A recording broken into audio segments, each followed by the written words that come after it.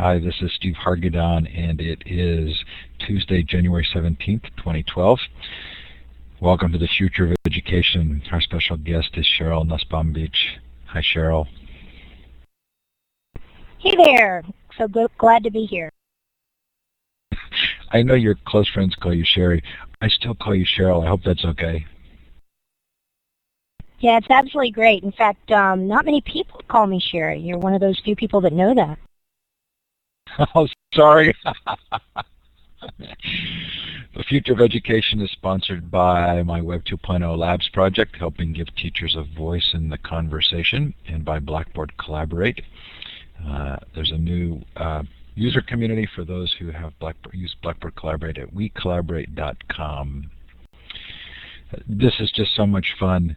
If you're going to go to ISTE, the large ed tech show at the end of June, we are now kind of rebranding all of our blogger activities, and we're doing something called ISTE Unplugged.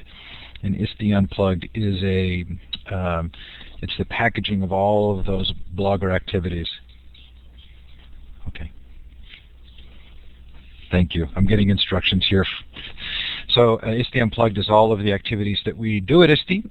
We're taking EduBloggerCon and we're calling it Social EdCon. We're going to have what had been called ISTE Unplugged, the 3 days of anybody can sign up to present sessions. We're now calling that ISTE Live.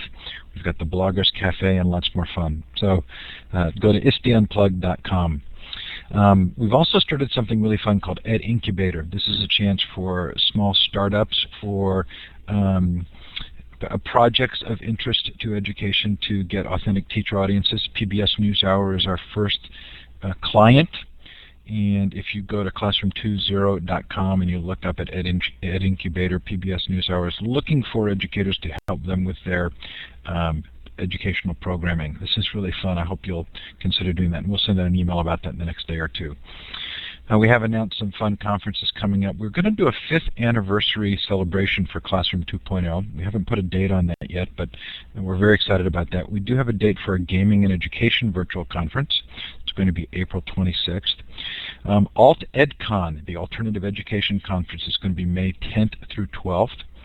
And then the Library 2012 Conference, Future of Libraries, will be October 3rd through 5th. And our lovely mainstay, the Global Education Conference, will be November 12th through the 16th. So these are all free. Hope you'll join us for these.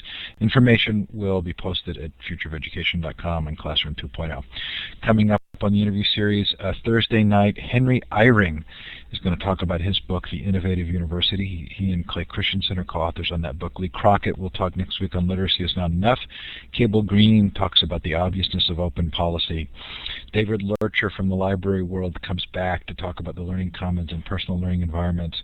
We're going to have a panel on personal learning profiles. Lorette Lynn, the Unplugged Mom, will help us kind of kick off this alt-ed theme.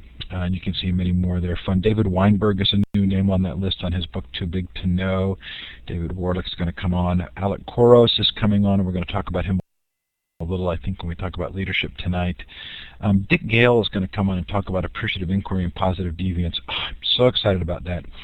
And Joseph Grenny, one of the authors from Crucial Conversations, Change Anything, Influencer, is going to come on and talk about change and how we look at sources of influence for change, which I think will be really fascinating in the educational context. And our good friend Jennifer Fox comes back. To heck with traditional content. She started a new school in Texas. It should be fun to talk to her. If you've missed any of the sessions, they are all recorded, and they're up in full MP3 version and a full Illuminate Collaborate version and MP3 as well. Mitch Pearlstein talked about the fragmentation of the family and its impact on education. This is a question I'm actually going to ask Sheryl tonight. Ian Jukes led us through a whirlwind tour of his material. Scott McLeod was on, lots of fun. Blue Valley Caps, a terrific show if you missed that, on business-student partnership. Okay, this is your chance to tell us where you're listening from. I'm going to give you permissions now to modify the whiteboard. So to the left of the whiteboard, you should see some icons. You're looking for the star. Double-click on it, and then click on the map. And it's lovely if you shout out in the chat as well where you are, time, temperature, weather. Lots of storms coming through or starting to come through for people. Look at New Zealand. Wow, you're really giving us a boost there.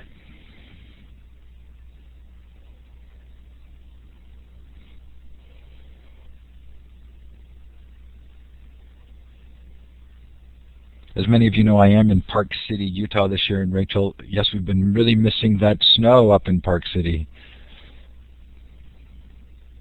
Look at what fun.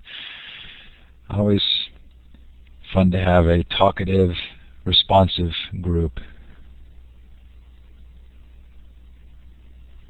Wherever you are listening from, or if you are listening to the recording, thanks so much for joining us.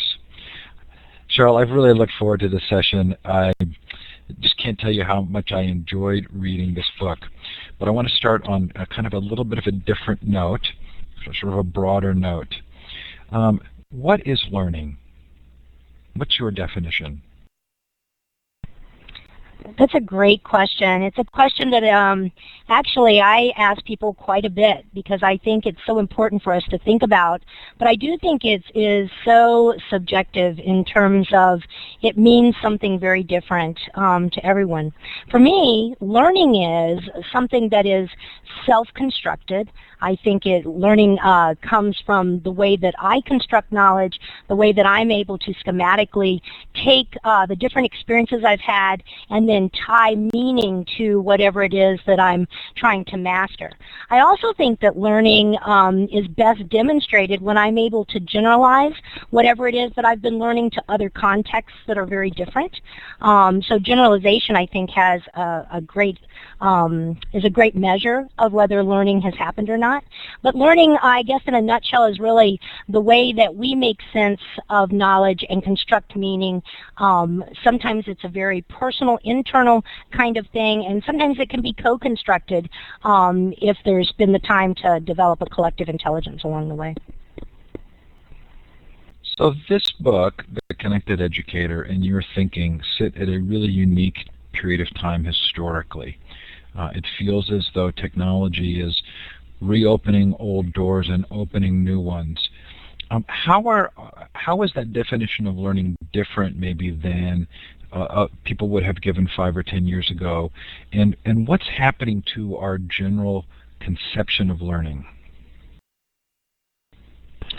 I think that that learning probably has always been social. If you go back to Plato and Socrates and that kind of thing. So I don't think, if anything, I think we've come full circle. I think that probably somewhere in the middle, we got a little mixed up and started putting the focus on teaching rather than self-directed kind of learning. And the knowledge management tools that we have today have really enabled opportunities for us to be able to connect and to collaborate and to synthesize ideas with very wide, diverse groups of people, such as are here tonight. And so I think that if anything, it's just a fantastic time to be alive because we do have such powerful tools that make it so easy to be able to co-construct and to collaborate on negotiation of meaning. And so I think that if the book has a excuse me, if the book has a certain timing to anything, it would be that learning the way that it's situated now enables people to come together in ways that they never were able to do before with just a couple clicks of a button and share ideas, make connections to ideas and thoughts and learning objects and individuals themselves. And I don't think that was possible before because knowledge was scarce and the ability to be able to connect to other people so easily and seamlessly just wasn't there. So I guess that's what I would say is different. So I see the book as sort of this collective reimagining of learning. Actually, I see the book as addressing a path to collectively reimagine learning, and a path that goes through primarily educators in the bulk of the book. But I want to read some quotes that I pulled out from the book that indicate to me the degree to which I believe you're wanting us to reimagine education. You quote John Holt, "Learning is not the product of teaching, learning is the product of the activity of learners." You say, true learning, deep retention, and knowledge construction really have little to do with school or teaching.